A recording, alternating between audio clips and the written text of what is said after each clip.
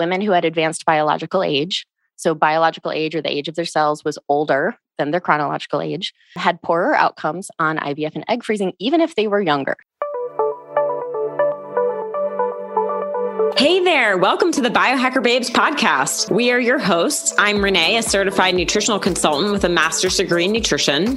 What's up? And I'm Lauren, functional diagnostic nutrition practitioner and check movement specialist. We're sisters and we're joining forces to empower you to become your own biohacker and upgrade your life. Our mission is to provide actionable steps so you can optimize your health, strengthen your intuition, and support your body's natural healing abilities. Because life is too short to not feel your best every single day. Thank you for joining us and welcome to the show. Hello and welcome to episode 161 of the Biohacker Babes podcast. My name is Renee and I'm tuning in with my sister Lauren. Hi, everyone. Good to see you. Yeah, I'm excited for some test results. We're going to do a live analysis, which is really scary and vulnerable and exciting. Yes. Yeah, this was a unique episode, but super fun the way we did it. So we have a guest coming on for you. We have Dr. Catherine Zagoni. Oh, I love her so much. I can't wait to hang out with her in person in a month at the Biohacking Conference, which is really exciting. But not only did she speak about one of the most fascinating topics for me, which is fertility and infertility, but like Lauren said, we did a live review of our test results. So Dr. Zagoni created a test called Clockwise. It's looking at fertility. I won't give away too much of the test, but the different aspects she looks at, it really is giving a lot of information and empowerment to women and men, not leaving the men out, to make healthier changes. And it's not just to maybe get pregnant and conceive, but to become a healthier, longer living human on this planet, right?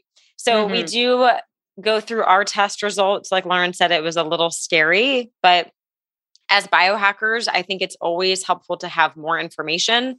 The more data we have, the more we can put together a personalized plan and really make the right changes that are going to make the biggest impact for us personally. So super, super fun episode.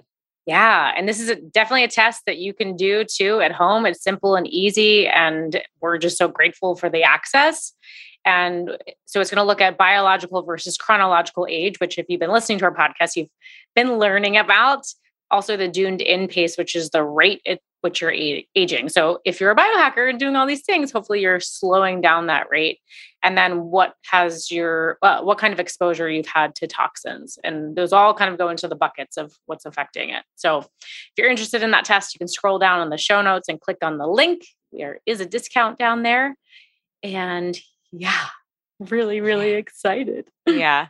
Okay. Now that you gave away the age thing, I will say it was interesting to see not only your biological age, but how fast you're aging. So my biological age was not so great, but my aging pace was good. So I'm like, I knew my 20s were a little too much, maybe. Yeah. But how motivating to know that what you're doing now is helping. Because I think there's other test results where it's just a snapshot and you're like, shoot. Like, yeah, it can be a little scary or defeating to read that. But I think there's a lot of facets to the test. So can be really motivating and empowering if still it's scary. Yeah. But it's interesting also to compare this to other aging tests on the market. Because, we've talked about this on the show before, and you and I always come up younger. But I'm now thinking... yeah, aren't you 16? Yeah. Some tests said I was 13, 18, 21, but most of those are blood tests. And I'm thinking they're comparing it to who? Most of the sick population. So, my fasting glucose and A1C are low for my age compared to most of the US population. So it's saying I'm younger, but really that's not the best metric. So her test is awesome. Insight. Yeah. Okay, enough rambling. Let me tell you a little bit more about Dr. Zagoni. So Dr. Catherine Zagoni, she is the chief medical officer and co-founder of Clockwise. She has been supporting women and couples easily conceive their healthiest babies for almost a decade. Simultaneously, she runs Gentera Center for Precision Medicine in Beverly Hills, California, where she bridges cutting-edge science with tried and true methods for exceptional results. She's excited to bring effective science, a warm heart, and an industry-changing approach to the world through Clockwise. She is doing awesome work with Clockwise and her personal practice. I will say, if you are interested in working with her too, she does virtual consultations. So if you're anywhere in the world, you can connect with her. Yes. And for the men, if you're still listening after this intro, thank you and keep listening, because we do talk about how this is not just about what the female is doing. This is not just women's health. It really is like a 50-50 joint venture. So if you are in a couple that is struggling with this or know someone, please listen, please share. I think it's just really, really powerful information. All right, let's jump in. All right. Welcome, Dr. Zagoni, to the Biohacker Babes. Thanks for joining us today. My pleasure. Thank you for having me. This has been planned for a while now, right? And like I said before we hit record, like it's well worth the wait. So we have some awesome test results we're going to go through today. But before we get into that rabbit hole, we really want to kind of pick your brain on the topic of fertility and infertility, both ends of the spectrum. Like I said, I'm really passionate about this topic. I wrote my thesis on nutrition for fertility. Oh, amazing. It was kind of a personal thing, because I was diagnosed with unexplained infertility, and my fertility doctor said, nutrition has nothing to do with fertility. She said, it's just bad luck. It's not genetics. Acupuncture won't work. And so I think in spite of hearing that, I was like, fine, I'm going to write my thesis on this. So I've gone down the rabbit hole and looked at a lot of research, and it's so fascinating to me. I think it's really empowering that we can do so much to improve our chances of conceiving. And you are doing amazing work in this world. Thank you. We're so happy to have you on. And to kick it off, why don't we start with, how did you become so passionate about fertility? Yeah. So I've always leaned on the more natural side. And there were two pieces that really got me into focusing on fertility. One was when I was in college, I actually lived with some family members who were going through an infertility struggle at the time. Multiple rounds of IVF, egg donation. I think it was like 7 years of struggle for them. And I was there kind of in the middle when I was living with them. And they were both in the conventional medical world, and also trying some meditation and some nutrition and some things. So I'm looking at it from this perspective of, okay, so if fertility is a byproduct of health, then, what else can we do? Like there's so much suffering and so much struggle in this process. Like there's got to be something else that we're missing. So when I started naturopathic medical school, I kind of went in with that lens of like, how do we cultivate fertility? How do we cultivate health? Because the basic principles of naturopathic medicine are that the body is designed to be healthy. Fertility is a byproduct of health. And so what are the blocks or the obstacles to cure, the obstacles to health, vitality, and fertility that we need to remove, whether it's a nutritional thing, a toxin thing, an immune system challenge, a emotional stressor, sometimes genetics, structural. So I kind of went in with that lens. And then the other piece was, I actually thought I wanted to be a midwife. Like grew up, my mom is a lactation consultant and was a La Leche League leader. So there were a lot of boobs all over our house, like breastfeeding calendars and, like models and boob mugs and like all the things. And so I like kind of grew up Amazing. So I grew up like in that world of natural childbirth and breastfeeding and all of that. And so thought I wanted to be a midwife and started attending births while I was in naturopathic medical school, and then realized I don't like staying up all night. And I don't like being on call. So I was like, how can I? Rough. Yeah. Somebody's got to do it though. I know. Yeah. Yeah. And God bless the women and the men who do that. So I was like, how can I make a big impact in the way babies are brought into the world? And for me, it really was, okay, coming back to fertility of like, if we can get mom and dad, especially before they start trying to conceive, we know that not only can we support an easier and healthier conception, but we also know that everything that mom and dad are eating, drinking, breathing, touching, thinking, feeling 4 months, sometimes more before conception affects that child's health for the rest of their life. So I felt like that was the way I could no make pressure. Yeah. Yeah. We'll talk about balance and how to like not take on the full weight of the world when you're thinking about these things. But information is power, and we can, not like we can control everything because we can't, but sometimes choices that we make now can make a big difference in the future. And I think knowing you have that choice and having the information of how to choose wisely, I think is important and empowering. Yes, I love that you said that. It is empowering. And it's nice to know that we have agency and choice. I guess, on the spectrum, that could end up being more stressful for some people. And yeah, we'll definitely talk about that. But knowing that mom and dad both have choices and it's a joint thing, because I think a lot of pressure is just on the female, but it is important with the male. And I think nutrition, we know that just from the 5 minutes of this discussion is really important, but there's so many things outside of nutrition. Like even if you're eating all the organic food, there's still so many other things, right, that are coming to harass our bodies. Do we want to jump into environmental toxins? Or maybe is there a list, a priority list of what is the most dangerous or detrimental to health and fertility? I mean, if we had to prioritize, I would actually say like the mind-body connection is the number one most important thing to optimize.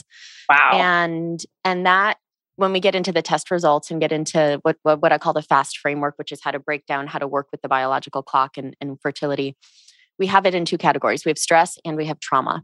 And those definitely weave together. And I think both need to be addressed, like daily stress, how we respond to stress, how we can't always control our environment, but if we do have like an abusive boss or an abusive partner, maybe there are big decisions that need to be made to stand for our worth. If there's been trauma, that can be creating daily stress, because if we're constantly in that fight or flight mode. And I've had patient cases where we do 1 or 2 mind body appointments and I get their labs back and I'm like, there's no way you would have like gotten pregnant so easily. And they're pregnant like before I even put them on a plan just from the mind body work and trauma release stuff. So amazing. Priority, I would say the mind body is number one. And then beyond that, I would say like nutrition and toxins are like a balanced second. And then the other categories so what I look at in the FAST framework and what I've been looking at with my patients for almost a decade now is so food and fasting. So what you're eating, how you're eating, when you're eating, all of that sort of fun stuff, which I love that we are on the Biohacker Babes podcast right now because biohackers know all about this. Yeah. Oh yeah. yeah.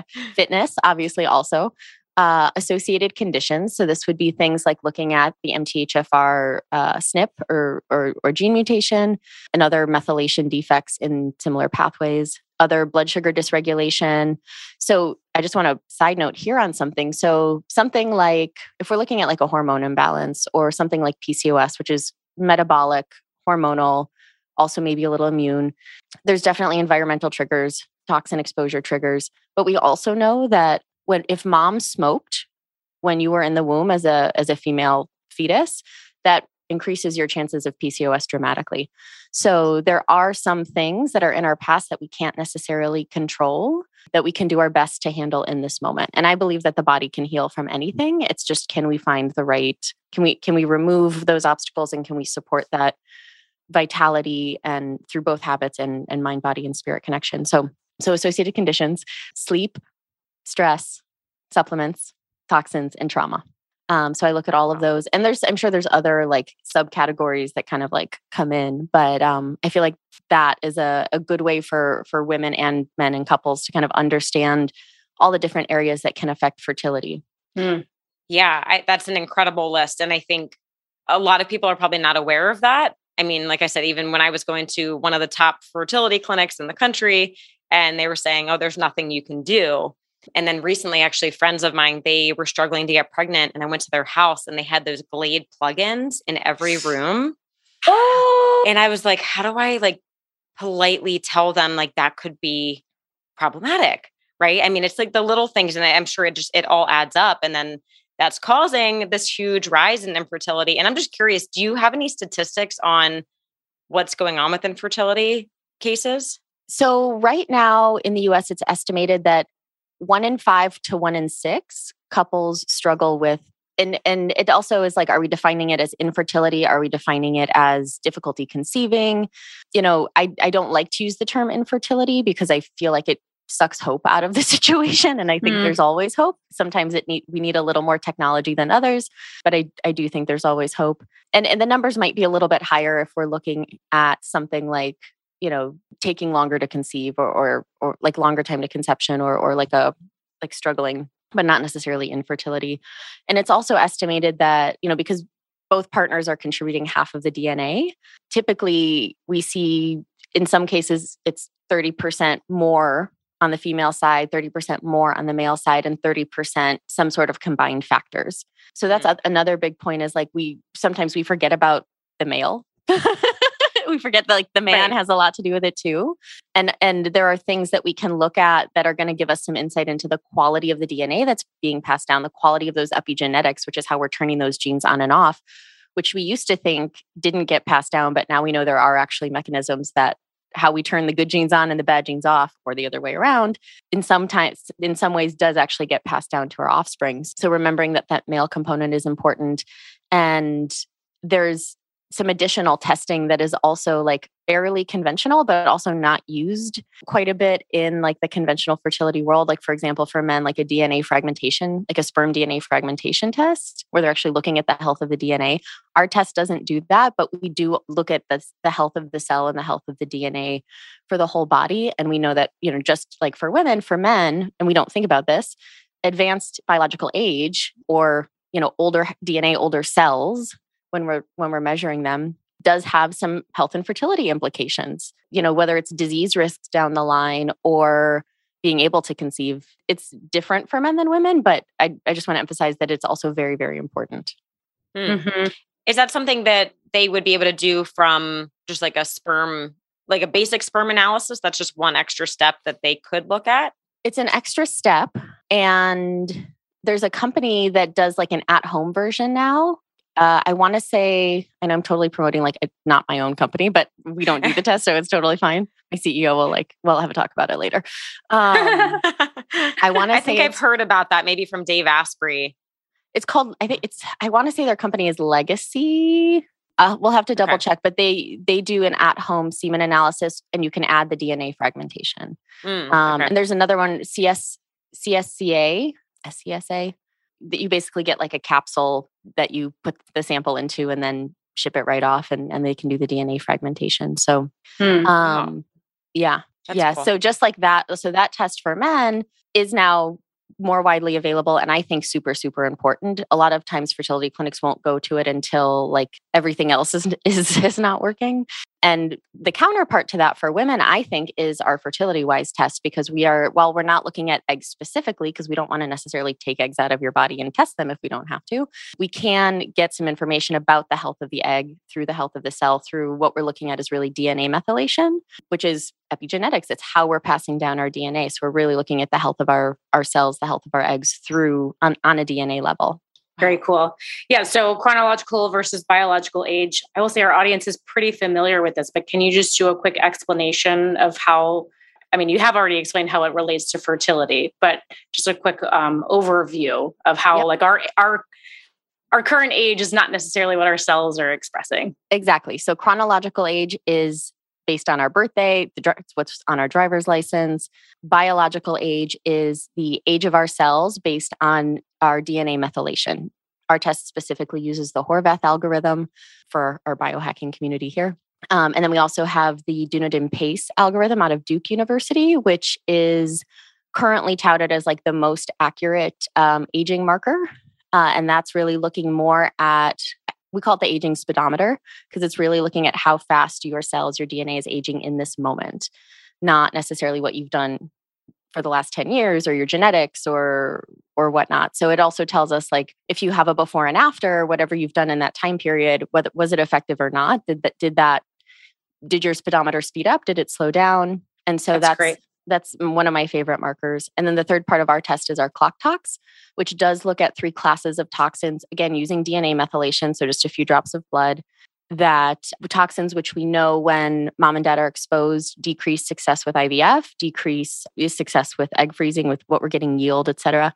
And then with fertility specifically, so we have the toxin component that ages the ovaries, decreases egg count, and then decreases success with egg freezing and IVF. But even just biological age, one of the papers I went through when we were creating this test, showed that women who had advanced biological age, so biological age or the age of their cells was older than their chronological age, had poorer outcomes on IVF and egg freezing, even if they were younger. So even if they were 28, 30, 31, if their biological age was older, they had poorer outcomes. So fewer eggs, fewer embryos, poorer quality embryos. they weren't tracking natural conception because we're in an IVF clinic and, we need clear outcome data and all that sort of thing. So I do think it translates to natural conception. And I think that's actually what I've been seeing in my practice for 10 years. For example, I had a couple, she was 42 when she came to me. She had 2 failed rounds of IVF, one at 36 and one at 40, and had naturally conceived and had a miscarriage, later term miscarriage, unfortunately. And in her rounds of IVF had either 0 embryos or 1 non-viable embryo. She came to me. She'd been doing fasting. We did some supplementation. We did a lot of mind-body work. We actually worked a little bit with psychedelics. I don't facilitate, but she had facilitators that supported her with clearing some trauma that way. And when they did we worked together just a few months. And when they went back to do another round of IVF, they got 9 viable embryos. Wow. That's incredible. Yeah. So like up until that point, or up until the last few years, I didn't have one marker where I could say, health is more important than age for fertility. So now health is more important than age for fertility up to a point. Menopause is still real for now. We'll see. But now that biological age marker that we have is really that marker of cellular health and that marker of, age for fertility as opposed to just, the age that maybe your reproductive endocrinologist or IVF clinic is looking at. Wow. Hey, biohackers, it is really hard to overstate how important magnesium is for all aspects of our health. But it's pretty awesome that so many people in the health industry are talking about the importance of magnesium. I mean, this even includes people like Dr. Mark Hyman and Andrew Huberman, amazing people in the industry that we all look up to. And this is because magnesium is really essential to our health and our well-being. This is a huge problem today because magnesium deficiency can increase your risk of all diseases and keep you from performing optimally. And we really don't want to wait until we are deficient in magnesium. Even more critically, there's not just one type of magnesium. There are actually 7 different types that we need in order to ensure both our health and vitality remain strong. Now, we are huge advocates of getting as many of our nutrients as we can through a real food, well-balanced diet. And it would be perfect if we could do just that. But in this case, it's almost impossible to get enough magnesium taken through our food alone because our soil is depleted of minerals and lacking organic matter, which really helps the plants get the food that they need from the soil. I've heard that if half a century ago we needed to eat 1 head of lettuce, today we would have to eat 50 heads of lettuce to get the same amount of nutrients. That is bonkers. Fortunately, Bioptimizers has an incredible solution. Yeah, their product Magnesium Breakthrough. This supplement, it's the only product in the market with all 7 types of magnesium, like I mentioned.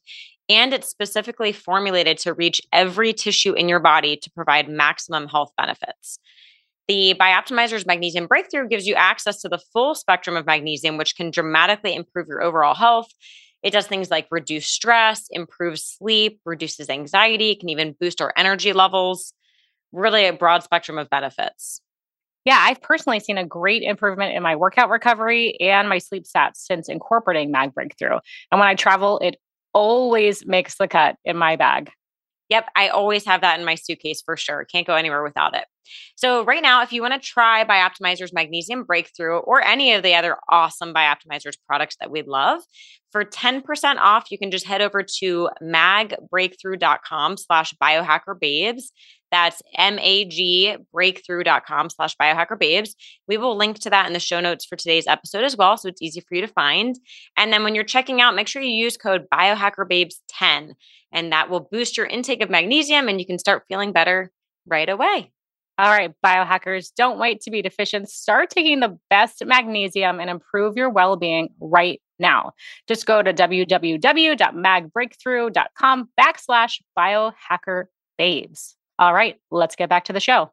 I mean, that's really good to hear because, I've always kind of thought for me, like 35 was like the scary age. I was like, well, as long as I'm pregnant by 35, like I'll be okay. But now I'm like turning 36 in a month or 2. So I'm like, it's helpful to know it really is more of the biological age. Although my test results weren't as ideal as I had hoped, which I know you're going to cover. Yeah, we'll talk about that. And it's most of the test results that come in, most people are biologically older. Oh, I was wondering that. Okay, that makes me feel better. Yeah, most people are biologically older. And the oldest we've seen is 10 years, biologically older than chronological age. And most people have multiple toxin exposures. Even my people who are like super clean, all the things. So you both are very normal. And the beautiful part though is that we can rewind the biological clock. And I'm proof of that. And when we were creating the test, there were only a handful of papers published that showed that it was even possible to rewind the biological clock through using DNA methylation. And one of those papers was by Dr. Kara Fitzgerald. It had just come out. I'm a big fan of her work and I totally agree with a lot of, love everything that she's putting out there. So that gave me a lot of hope of like, okay, so we can actually rewind the biological clock. So when I first took the test, I came back 4 years older than I was. And I'm in my mid 30s in LA, single, and I want babies. And so this was like fertility death sentence. I'm done for. I had a mental breakdown for a little bit. So then I'm like, okay, now I need to actually figure out. So there is some evidence we can rewind this. I need to do this for myself, put myself on a protocol, and within 8 weeks, not completely, but rewound my biological clock by 2 full years in 8 weeks. Wow. Yeah. 8 weeks. That's amazing. Yeah. And that's really inspiring. Thank you. Yeah. And since then, so I turned 35 in March and I'm retesting every couple of months. I tested like 2 weeks before my 35th birthday. So I'd have my results for my birthday. And I came back at 31 3/4. So amazing. I went from 4 years older to almost 4 years younger in about a year and a half. Okay. I want to do what you're doing. I know. I'll have what she's having. Totally. I guess we should jump into our test results. This is really scary, but also empowering because I think a lot of people think when you get test results, it's just going to be what you said, a death sentence. We can't do anything with the information. And then it's just more stressful to know, but we're going to just like keep repeating over and over. Like we have agency to change. So that's awesome. Absolutely. I think let's go through the test results because then as we go through the rest of our questions, our audience will have more context for the conversation. Perfect. I am terrified, but we're gonna use this because I think it'll be a good conversation. All right, who wants to go first? I'll go first. Okay. All right, Lauren. So your test results, we're going to start with your biological age. Your chronological age is 38, correct? Correct. So your biological age came back at 39.99. So about 2 years older. Mm-hmm. Your Dunedim PACE algorithm, which is that aging speedometer, came back at 0.8. So that's good. So 1.0 is you're aging at the same rate as time. So 0.8 means you're aging slower than time. So whatever you've been doing very recently is a good thing. You're doing the right things. So once we get through the toxin, once I, kind of give you the results, we'll talk about what things could have contributed and how we can help you rewind the clock. So biological age is 2 years older. Aging speedometer is at 0.8. So you're aging slower than time, which is good. And then you actually came back with one of the best toxin panels I've seen. So what? Yeah. So your clock tox panel, you did not have any BPA, no BPF, which is, toxic sister of BPA, no paraben.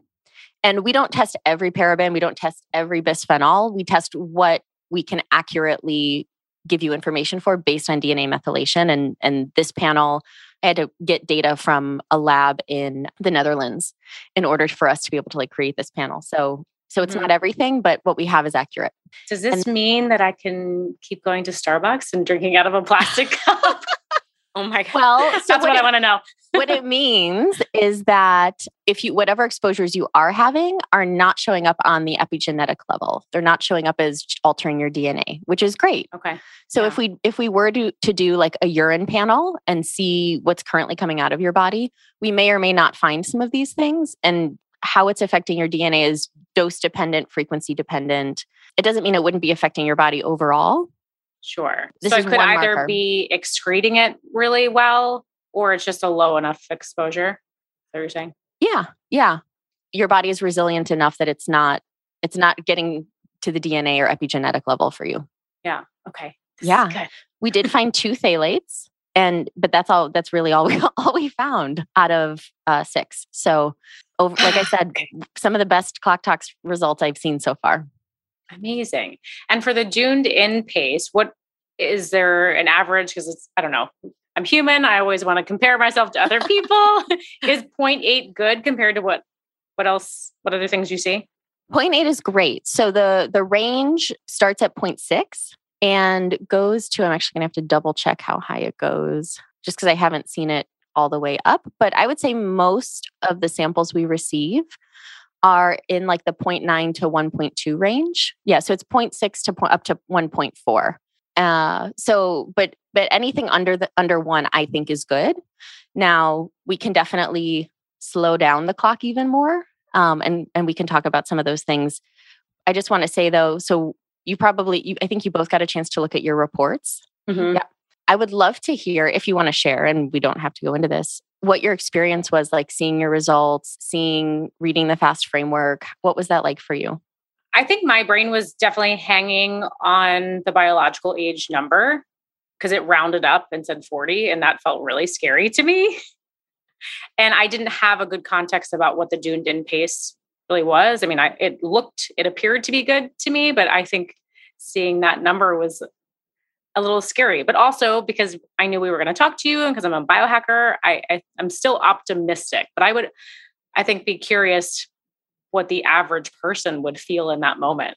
Like cortisol rise. I don't know. Yeah. Yeah. So when I wrote the report, we tried to write it from a perspective of like, because you also get the FAST framework with it. So whoever does the test, you actually, you've got like 20 pages of like, okay, here's some things I can start doing right now to start making this better. So I hope that was at least a little bit empowering, and we can talk about those things now. Okay. Yes. Yes. Okay, cool. Do you want to do Renee's first and then we can like jointly do? Great idea. Love that. Love that. Love that. Okay. So Renee, your chronological age is 35, correct? But you said you're going to be 36 in a couple weeks? In October. In October. So a couple months. Okay. So your biological age came back at 42.33, which is one of the higher ones that we've seen. But knowing a little bit about your health history, I'm not entirely surprised. And again, I think there's still a lot we can work with there. Your Dunedin pace number came back at 0.7. So you're doing a little bit better than Lauren if you guys are having a contest. Nice. Always. We'll catch up eventually. It's a healthy contest, but we certainly are. Happy to be the tortoise in this one. Yes, that's awesome. Yep. And then Renee, for you, we did find BPA in your system, and we did find a few phthalates. So 2 phthalates. And then for one of the phthalates, if you're looking at your report on the bottom, that came back as medium, that one also counts as, so technically 3 reportable phthalates in your system. And, going into the environmental toxin piece, the research is kind of fun and also kind of like crazy because I have not yet been able to find like, okay, this phthalate specifically comes from this kind of plastic, or, it's kind of like any fragrance could have any of the phthalates. A lot of the thing that kind of blows my mind, aside from the fragrance, is like all these like recycled plastic bottle clothes, which a lot of yoga pants, like it's a big thing right now. I hadn't thought about that. I know. Yeah. I know. Healthy for the environment, not for your body. Yeah. I don't even know about that first statement. Maybe, yeah. Like hot and sweaty on your body, like degrading, the particles and whatnot. So I think we're finding more and more the different areas where these things are coming into our body. Because like I said, even my patients who think they're doing everything perfectly, we usually find something, and it's usually a phthalate.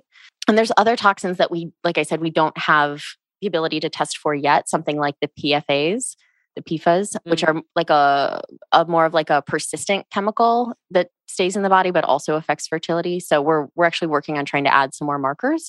But it's kind of like, as we're making the changes that we're going to talk about and that are in the FAST framework in the report, it's going to help kind of pull out all the different classes of potential toxin exposure, even things that we can't test for on our test just yet. So hope.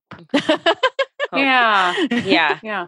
Yeah. I mean, I definitely feel like I have some work to do. I mean, the toxic exposure is so interesting because I feel like I have done so much to clean everything up. Like I switched to, only Beauty Counter, Alitora, all these like clean companies, like probably 10 years ago. It's been a long time, but I don't know. I occasionally drink from a plastic water bottle. I admit when I'm traveling, sometimes that just happens. Same. Maybe a spritz of perfume on date night, but like my perfume bottle, it's hilarious. It'll last like 8 years.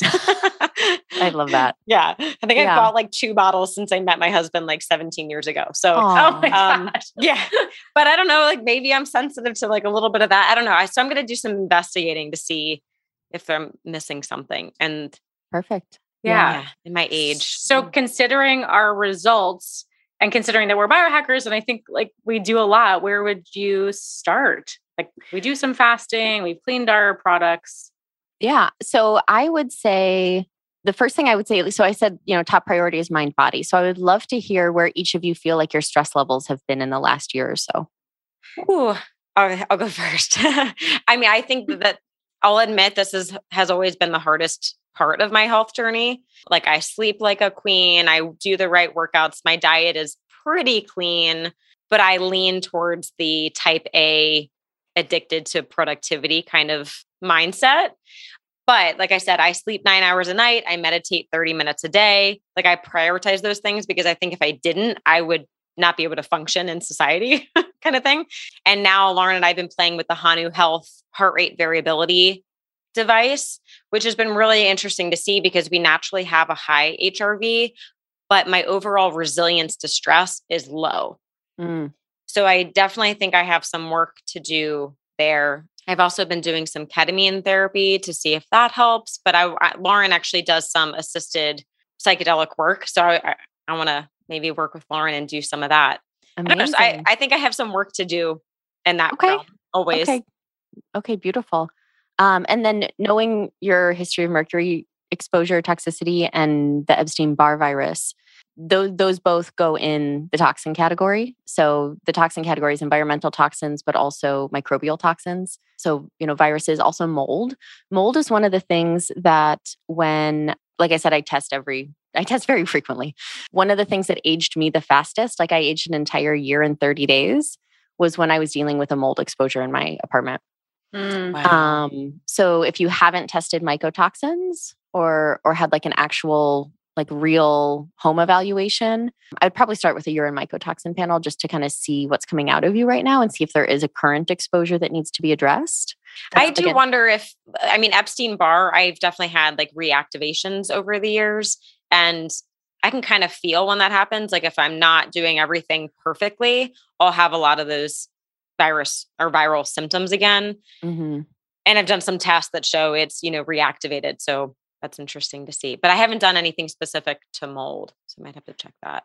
Yeah, it could be another piece of the puzzle, or it could, if the EBV has been reactivating, it could be that as well. So some things to look at. I love that sleep is amazing. I love that. I mean, I love that you both are biohackers. It makes this like both really easy and like, okay, now what else can we look at? Yeah, just maybe a little harder on the back end. Like, what else? Tell us more. Yeah. Yeah. So food and fasting. One of the things, do either of you eat organ meats, specifically grass-fed liver? I do the capsules. Yeah. Okay. Supplement. So you are getting it in then? Oh yeah. Yeah. Okay, I don't great. cook it myself though. Yeah, me neither. My sister made me pate one time and she's like, never again. I'll eat it. I'll eat it. I'll eat it too. I won't make it though. Yeah. Yeah. Well, one is really time intensive. And then it's like you have one serving and you're like, oh, I'm good. Yeah. I've wasted so much after cooking it. Oh, yeah.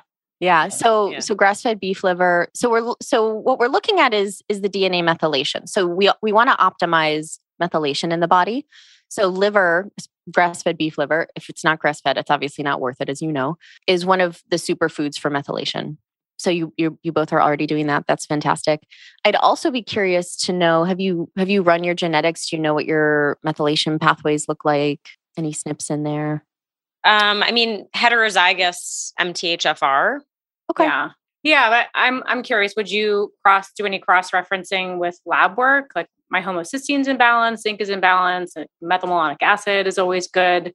Is that a good check, or would you still address it if there is the SNP?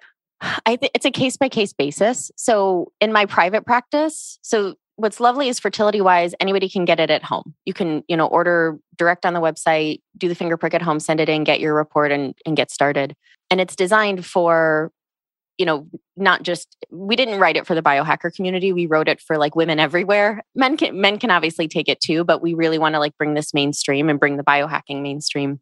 In my practice, I run a lot of tests. And so I'm making decisions based on blood work and all sorts of things. So, it might also be worth a try of like doing like a methylated B complex and kind of seeing if you can tolerate it as long as you don't have any like COMT issues we need to look at first and whatnot. But yeah, I think we both have been doing methyl B vitamins for okay.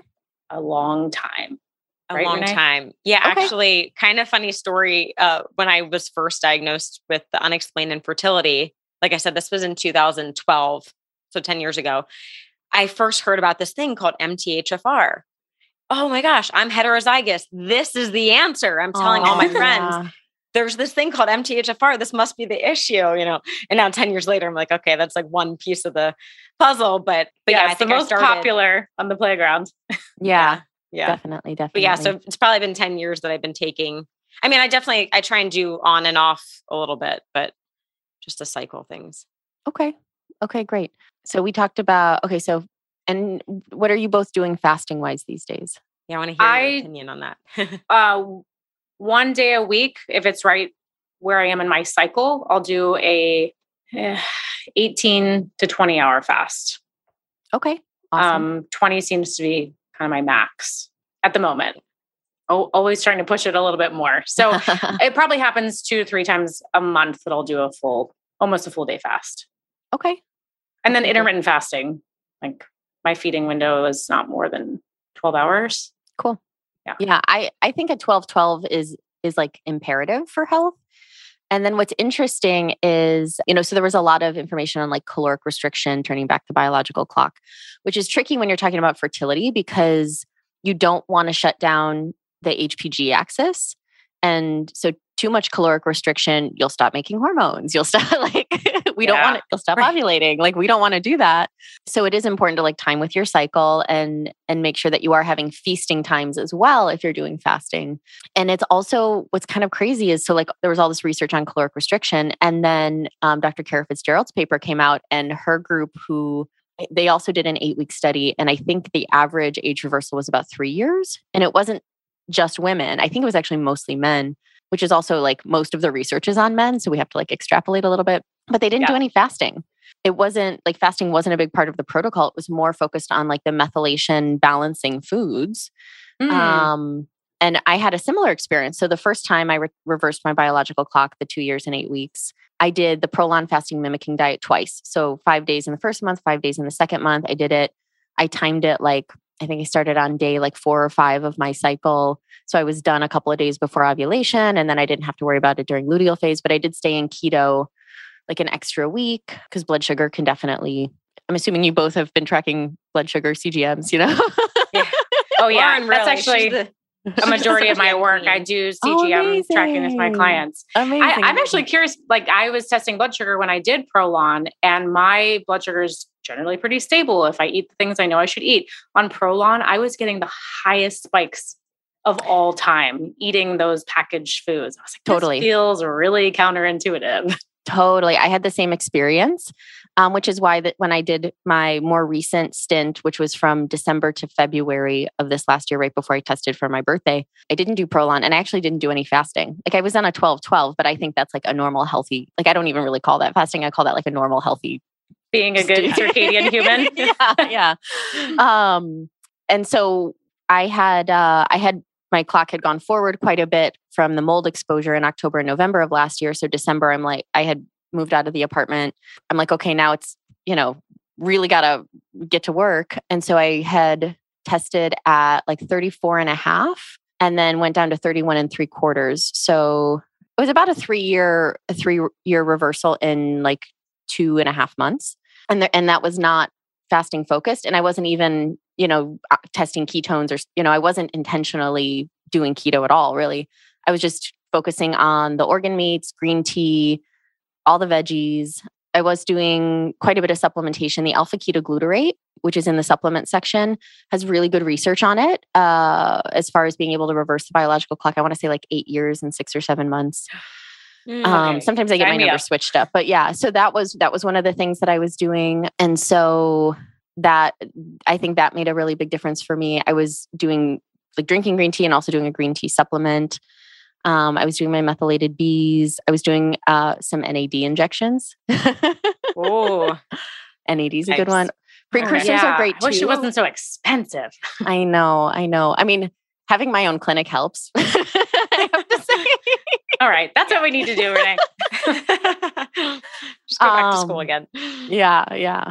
So I think I had gotten on a tangent, but saying that like fasting, like there is research that the caloric restriction of fasting is an effective way to do caloric restriction when it can be helpful, but it's also not required. So it's also this balance of like, and it's kind of similar with the fitness component too, of what is the right balance for your system. Cause like you can have too much exercise and that can be stressing on the endocrine system and on creating extra, reactive oxygen, ROS. ROS. Reactive oxygen species. And if you don't have the right antioxidants to kind of balance that out with the amount of work that you're doing, it can be more depleting than restorative. So from a fertility perspective, we want to look at energy balance of like, do we have enough energy to create another human life? And is it safe enough to create another human life? So I would say safety is probably the first thing. And that's where the mind-body component really comes in. Because if the nervous system, if your entire system thinks that, it takes a lot of resources to create another human. A lot, like 9 months, a lot of nutrients, big ordeal. A lot of energy. So if your system thinks that new human is not going to survive either because it's going to get eaten by a tiger or it's going to starve to death, the body will not make another human. So safety is the first piece. And that kind of goes with the energy balance. Our biologically being like how we reproduce is in our DNA, it's in our cells. And so fasting is also in our cells, but so is feasting. And so it's like, really, what is that balance for each individual? Yeah. That's good to know that maybe we don't have to do the extreme stuff, maybe just focusing on not having those extra things outside of our feeding window that people sometimes are unaware of. Yeah. You said great for 12. I feel like 12 hours, like you said, is like easy to do. And Lauren, you've invited me to do like the 24-hour fast with a fellow biohacker, Dasha. And I'm like, it's too much for me. But if you can do it and feel good, I think that's great. Yeah. I stick to 12 to 14. Yeah. Okay. I feel better about that. Sometimes when I say, I can only do up to 20 hours, I like cringe at myself. I'm like, they're going to think I'm, you're not a real biohacker. Yeah. But that's what works for me. And I do I feel confident about that. Hey, biohackers. We just have a quick interruption in today's episode to tell you about something that is a game changer when it comes to blue light. So, we talk about blue light exposure a lot on the podcast and how we really want to be getting outdoors, getting that natural blue light exposure, especially first thing in the morning, right? That's going to help get us energized and focused and increase our natural rise in cortisol for the day. But unfortunately, a lot of us are sitting inside on computers and tablets and phones and TVs, right? And we're getting all this artificial blue light, which is very damaging to our overall health, but especially for our eye health. We don't want to be straining our eyes all day with this blue light exposure because it can cause long-term damage to our eyes, but also like that eye strain. Maybe you've experienced headaches or blurry vision or just that mental fatigue. So a really easy biohack for this is to wear blue light blocking glasses during the day. And that's where our friends from Felix Gray come in, which I am wearing right now. Not that you can see them because you're just listening to my voice, but they're nice because they just look like normal glasses. So if you don't like the crazy amber looking glasses when you're on your work calls or whatever, this is a really great option to protect your eyes during the day. Yeah, I definitely feel a difference. And I am wearing my glasses as well right now too. I feel a difference when I do not wear them. Despite my best efforts, I am a magnet to the sun, but I also have Zoom calls on my computer all day long. So I often can't get the balance of indoor to outdoor light like I want to. And if I'm not wearing my glasses, I do start to feel that fatigue, maybe brain fog, which I think a lot of us jump to. I need more sugar or I need more caffeine. Well, it could just be that your brain is exhausted from staring at blue light. So I think this is a really, really easy biohack that we should all be implementing if you are victim to these modern day stressors, like being in front of your computer, or even if you're on your phone a lot during the day. It does not hurt to try. And what we love about Felix Gray is that they're making some pretty stylish glasses. I think traditionally, a lot of the blue light blocking companies were not really going for fashion. And I know that's not the most important thing. We just want to block the blue light. But that was a big commitment for a lot of people because you look a little bit different at nighttime. And I know I like to wear mine in the airports and on the airplanes. And so I'm just really grateful that we are moving in the direction that we can look like we're just wearing normal glasses or glasses that, fit our face, and we have different styles and frames so that we can look stylish, Yeah. I'm thinking these will be great even when I just go out, especially being in Vegas, like when we have friends in town and I'm out at the casino. Gosh, the blue light exposure there is just horrific. So the fact that I can wear, some stylish glasses that people wouldn't even probably question, it'll be nice to be able to protect myself in that way. And they've also gone one step further. They have prescription glasses available. And I remember when this first came out on the market, the blue light blocking glasses, especially like dad, he would wear his like reading glasses, prescription glasses, and then wear his blue light blocking glasses over it. And it's like, we've got to fix this problem. And Felix Gray has done that. You do what you got to do. Okay. But yes, definitely happy we're moving in the right direction. I do get that question a lot for my glasses wearing clients. Are the prescriptions? So yes, all in one, you can get it done, wear it. They are light. I've worn them to the movie theater. So if you don't want to go like full red or amber at night, I think you could wear these just to reduce a little bit if you are exposed to a big screen with light and you still want to get home and go to bed. So I think there's many applications for it, but I would say you can wear these anywhere and no one is going to question you, even though I will suggest that you have these biohacking conversations and wear your red light glasses proudly. We can get by with Felix Gray. And when we have health and style all in one. Yep. And their lenses actually filter 15 times more blue light. So that's really how it's helping our eyes. And you can see true color despite the lens tint, which is pretty cool. Yeah. And the tint, it's actually built into the glasses. So if you get really cheap ones on Amazon, you'll notice you could actually scratch the color off of it, which is not, hopefully you're not going to sit there and scratch at them, but you could scratch it off. This is built into the lens. So it's a really high quality. And I feel like these are going to just last me forever. They're awesome. Yes. So if you want to check out these awesome glasses, you can head over to felixgrayglasses.com/biohackerbabes. Always easy to remember that, right? Biohacker babes. Excellent. Let's get back to the show. You mentioned green tea. I'm like, oh my gosh, I used to drink so much green tea and I kind of stopped. I need to drink more green tea. Is that really powerful? Green tea is super powerful. Yeah. I would say it's maybe right up there, right next to maybe a little behind liver. Oh, okay. Yeah. Wow. 3 cups a day. A supplement. Supplement is helpful too. The green tea, if you're gonna drink it, like 3 cups of regular green tea a day, or like 1 to 2 matchas. Now if you're doing like an oat milk matcha latte, it's a little bit different than if you're doing like, you know what I mean? What, the 50 grams of sugar doesn't help? With the emulsifiers and the which that's actually another component is gut health is also, it kind of fits into a few of the different categories because it fits into the food, it fits in under stress, it fits in under toxins, etc. But that's something that, in the functional fertility world, we tend to look at, but in the conventional fertility world, just like Renee, when your professor was like, yeah, nutrition doesn't have anything to do with fertility. It's like a lot of people are like, yeah, your gut, I think now more than ever because everything's like microbiome, but that's been, over the last 10 years, I've seen that really evolve to be more included when we're talking about fertility, and it absolutely impacts biological age. So everything is connected. So will you run like a stool analysis on your patients? Yep. Okay, great. Do you have a preferred test? Is that something you want to say on air? I use a few different ones. So sometimes I use GI Maps, sometimes I use the Gut Zoomer by Vibrant America.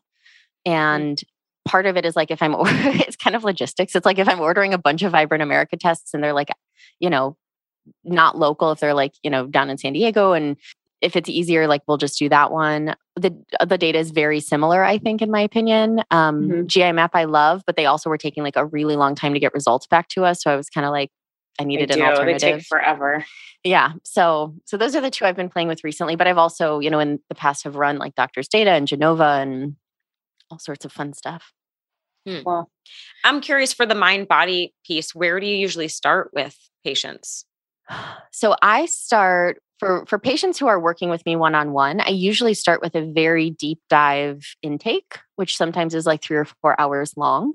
Oftentimes I go to their home, or these days we do Zoom, but for a while I was going to patients' homes. And I want to know everything about them, from what they know about before they were conceived, before they were born, during the pregnancy, what their birth was like, what their childhood was like, every trauma that they can remember. Like I kind of take a full like life inventory, and then we'll ask questions of like, okay, if something happened in high school, so give me, on a 1 to 10 scale, when you check in with your body in this moment, how uncomfortable does it still make you? And so they give me a number, and when I kind of rate things of like, okay, where do we want to start? What do we need to work on first in order? If it's a trauma thing, if it's like a daily stress thing, then we'll start with some habits. But like for example, when I had mentioned, I had the couple, we did 2 mind body appointments and they got pregnant. And I was like, how is this possible with your labs? But to give more specifics on that, so she was 36. They had been trying for a year. At 19, she was told she had PCOS and she'd never get pregnant. She completely changed her diet and lifestyle. And from what I had seen, I'm like, you actually have no evidence of PCOS right now, but like, let's run all the labs and see. So the first thing I said, that doctor had no right to tell you that. And I think you can get pregnant. Our second appointment was just her and I. Her husband wasn't there. And we started talking about childhood. We started talking about what she feels in her daily life. And this fear of abandonment came up. And she recovered this memory of when she was 5 years old, her brothers took her out to the woods and left her there. So you have this trauma, this abandonment trauma. And now her husband's a Marine and is constantly leaving and, might not come home one day. And that's a very scary thing. So this like fear of abandonment is constantly getting triggered. And so there's no safety, and maybe not no safety in her nervous system, but there's this lack of safety in her nervous system. And so we did an emotional release process. The specific one I did with her is called Active Release, from a body of work called Body Talk. I bring a bunch of different bodies of work together. And then their next cycle, her next ovulation, they got pregnant. That's incredible. So amazing. And I'm assuming if she had any kind of gut dysfunction, that would have been really triggered by the nervous system, like fight or flight state that she was in. So that probably healed itself as well. Well, so she actually did have, so we did a stool panel, we did a food intolerance panel, because she was having gut symptoms. Like she was having abdominal pain after eating, constipation. I can't remember what else, because this was like 6 or 7 years ago now. And we didn't even get to address any of that because she was pregnant. And so like a lot of the things I would give, I couldn't give during pregnancy. But she actually did well for a while. And the crazy thing is she has 2 babies now. Second baby was easily conceived and beautiful birth. And she actually reached out last week and is having gut issues again. and now it's kind of like full circle. We never got to really address it fully the first time. Yeah. So now we're revisiting it. And there was more trauma in her life that we absolutely could have addressed. But yeah, so I would say like taking an inventory and then giving yourself a rating of like, okay, what is still very alive in my system that handling that thing would relieve a lot of stress in the nervous system. And I actually love ketamine as well. I don't use it with my fertility mamas as much because a lot of them are wanting to conceive in the next few months. Mm-hmm. And I would say, while I think psychedelics are amazing and hugely valuable for most humans, I'm just hesitant about using them close to conception. Yeah, I would imagine there's maybe not a lot of research on what's going to happen there. Yeah. Yeah. Even though I think some of the indigenous people like drink ayahuasca throughout pregnancy and, they're fine, but ketamine is a different. Probably. Yeah. The synthetics I'm a little more concerned about, but lots of tools. And then I think so the inventory, rating, what's most significant to be addressed first, and then finding the tool that works for you. For some people, it's energy work. For some people, it's talk therapy. For some people, it's psychedelics. For some people, it's somatic experiencing. I've taken women out to the woods to do primal scream therapy, like if that's what's needed. It's like, what does this human need? What do I need as a human? And going and trusting your intuition, because I think a part of the fertility journey for so many women is being able to listen to your own system and feel and know and guide yourself through this healing journey. And I think that's part of this maturation and part of this like owning who you are as a woman, so that when you are a mother, it's already part of who you are, if that makes sense. Yeah. Yeah, Definitely. We're big on intuition. So Yay. cool. I love the Yeah. personalization. I mean, it has to be personalized, but it sounds like your toolbox is so vast. And once you get to know the patient, you kind of know where to pick and choose the modalities from. So cool. Do you find with the mind body stuff, like my brain's making all these connections, like, okay, if mind body is at the top, it makes a lot of sense. Something like insulin resistance or blood sugar dysregulation is probably also benefit from doing the mind body stuff. Oh, totally. So my CEO and my best friend, Sarah, we started Clockwise together. She's also rewound her clock by about 2 years. She came back a bit older as well. The only thing we did for her was I prescribed her a CGM and we just tracked her blood sugar, and she was shooting up to like 180 after lunch. From 150, stress or just incorrect foods? That was a carbohydrate issue. That was an insulin resistance issue. But what was crazy is that we started seeing spikes in her glucose when she wasn't eating. And I'm like, what happened here? And she's like, oh, I had a fight with my boss. Yeah, I see some of the yeah. biggest spikes from stressful events, from mental, emotional stuff.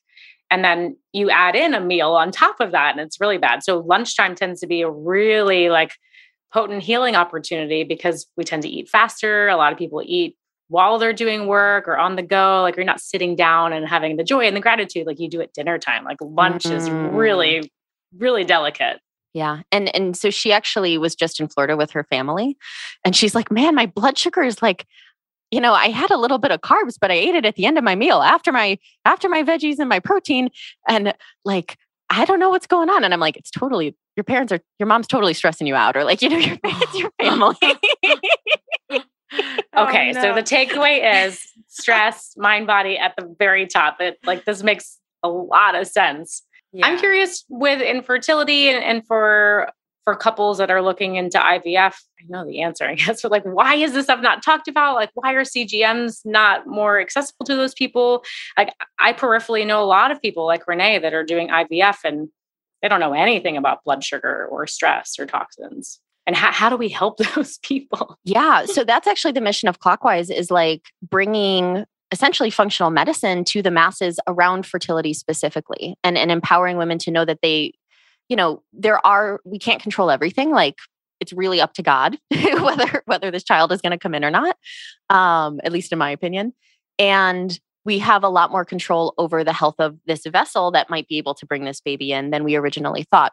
Now, what's cool is there are a number of reproductive endocrinologists, because I'm following them on Instagram, who are talking about the environmental toxin piece and who are recommending to their clients to cut out plastics and fragrances and whatnot, which I think is beautiful and amazing. And I think with like the conventional docs, there's a little bit of this indoctrination that if there's not like a paper saying that this specific thing affects this specific thing, that even the logic of like, well, we know that elevated blood sugar, can create AGEs, and we know it, with mitochondrial dysfunction, and there's the most mitochondria in the ovaries. And that's actually something I learned from Dave Asprey, that we have more mitochondria in our ovaries, like per, mitochondrial density than like anywhere else in the body. Like That's they're really wild. important. And and it's important that we keep those mitochondria healthy. So and the insulin receptors in the ovaries. Exactly. And that's a big part of PCOS in a lot of cases. And yeah, so blood sugar is huge. And I think we are moving more and more into like the toxins are being talked about now. And I do think blood sugar is especially with a company like Levels, and I know there's a few others, the awareness is there. And it's that I think these conventional docs aren't, they would have to basically become a functional medicine practitioner in order to kind of be able to know and address and maybe not test, but I think we're moving in that direction. But I think right now it's like there's a beautiful balance of like, we have like this natural, holistic, functional fertility world. And then we also have the technology when it's needed. And I am working towards bridging those a lot more. Yeah. Well, I appreciate that you're trying to do that, because I think we definitely need that. And it makes sense that like the average MD isn't going to go and become a functional medicine doctor overnight, but if they can just find someone to partner with. And I think that's why I was so frustrated that this doctor was just like, IVF is your only option. It's the only way you're going to get pregnant. But at the same time, they couldn't tell me why I couldn't get pregnant. I was like, if you told me like there was an anatomical something wrong, this is why IVF is the only option, I would have maybe believed that more. But like Totally. you look at Chinese medicine and they say there is no such thing as unexplained infertility. That doesn't exist in our world of medicine, right? There's an imbalance somewhere in the body. And so I was just frustrated that they wouldn't even admit that there was something. So hopefully we'll see that. So thank you for doing all that you're doing. Yeah. Well, and one of the things, so like research and data is a huge part of our company. And the reason we partnered with True Diagnostic was because they are tracking 900,000 loci or 900,000 points on the DNA. Whereas other companies are tracking maybe 2,000, maybe 100,000 at the most. Now, we don't need all those points to give you your results. But when I partner with a company, maybe like a Kindbody or another reproductive endocrinology office, and we get some outcome data and we get some other lab values at the same time, then we can go back and do a couple of things. We can see, because we know there are certain loci that are associated with diabetes, prediabetes, insulin resistance. We know basically we have this whole bank of knowledge that then we can go and publish papers about how the methylation at the different loci change and what those outcomes are. So we can actually, what we're working towards really is actually creating what we call a fertility predictability algorithm. So you can take a finger, stick at home, a drop of blood, and be able to say, you have a 73% chance of getting 4 or more viable embryos if you do IVF right now. Now we have to do the couple together, obviously. And we only need a few hundred samples with outcome data. So my vision in the next few months is that we do partner with a clinic, and everybody does our test and we do all the conventional hormone tests and all of that. And then we see, did they get 20 eggs, 3 embryos, 1 viable embryo, healthy pregnancy, miscarriage, what happened? And then we can actually go back in and look at those 900,000 points for those, couple hundred couples, see which of those loci are significant at which methylation values for predicting those specific outcomes. And then that's industry changing. Wow. Yeah. Industry changing for sure. That's incredible. That's amazing. Oh, all right. Well, I have some work to do. I think my goal is to maybe I'll retest on my birthday. Maybe my goal will be to be 36 when I turn 36. I love that. What would you say is a good timeline if you were going to really get serious and enact these changes in the FAST framework? When should we retest? I recommend 3 months. Okay. So do like a 3-month, I kind of call it like a sprint, like full in, focus, put your plan together for yourself, follow the plan for yourself, and then retest at 3 months. We can see changes as early as 2 months. So if you're like impatient and you're like, I just want to like get it done, you can do 2 months. I wouldn't do any sooner than that. And I recommend testing, 1 to 2 times a year for like maintenance, just because when I actually found the mold because my age had accelerated so much. And I'm like, something is going on. And there was a leak, and I, had them come in and they ripped out the floor, and then I couldn't breathe. And I was like, and so then I like did my mycotoxin test. So, wow, you weren't symptomatic in any other way. I mean, I had like some brain fog, but I'm like, I'm like working really hard and I'm drinking a lot of coffee and like, I didn't like. Yeah, it could be a lot of things. Yeah. Easy to rationalize away. Yeah. And I don't look at myself the same way I'm looking at a patient, like, unfortunately. Right. Yeah. None of us do. Yeah. Yeah. So sometimes we can catch these things. And especially if somebody wants to have babies in like 2 or 3 years, if you're not checking it, once a year, your first one could be fine. And then, stress happens, a pandemic happens, a death happens, like something happens that shifts your trajectory. And then when you do get there and it's time and you haven't tested in 3 years and now you tested, now you're older, it's like, oh man, now I have to like take another 3 to 6 months to improve all my numbers to have the healthiest baby possible, or to be able to conceive easier or easily. And so I say test early, test often. And as biohackers, that's kind of like easy and, to implement. For like the general population, it's a little like, but we're getting there. We're always like, which finger is going to be pricked today? How many Band-Aids are going to wear? No problem. You don't have to twist my arm to do that. Yeah. Yeah. But I mean, if we could get all women to do this on a regular basis, that would be so incredible. Yeah. Yeah. Well, we're really excited to share this with our community. Hopefully we'll reach lots of women. Yeah. Thank you, ladies. Thank you so much. Yeah. So to wrap things up, we want to just ask one final question. If you can give our audience one piece of advice, something they could start doing today. Could be to optimize fertility, could be just optimizing health, any direction you want to go. I would say, and this answer has never come out of my mouth before in this way, but what's coming through in this moment is take 5 minutes and give yourself an emotional inventory today, and then address whatever give yourself the space to hold or to work through whatever is at the top of that inventory for yourself. Beautiful. Love that. I will definitely do that. All right. Amazing. Thank you, Dr. Z, advice. can you tell our audience where they can find more of you and how to do this clockwise test? Yes. So clockwise.com, clockwise with a Z, because I'm Dr. Z. We're at Clockwise Fertility on Instagram. I'm at Dr. Zagone, Zagone, Dr. Zagone, on Instagram. And those are the best ways to communicate. Amazing. Wonderful. Thank you so much for sharing your time with us. Thank you both. And thank you for everything that you're doing to share the knowledge and the biohacking and the women. And just thank you, ladies, for everything that you do. Yes, Oh, thank you for saying that. Thanks for being a part of our journey too. My pleasure. And thanks to everyone that tuned in today. We will see you next time. Love this episode of the Biohacker Babes podcast? Head over to Apple Podcasts to subscribe, rate, and leave a review. We truly appreciate your support. Until then, happy biohacking. This podcast offers health, fitness, and nutritional information and is designed for educational purposes only. You should not rely on this information as a substitute for, nor does it replace professional medical advice, diagnosis, or treatment. If you have any concerns or questions about your health, you should always consult with a physician or other healthcare professional.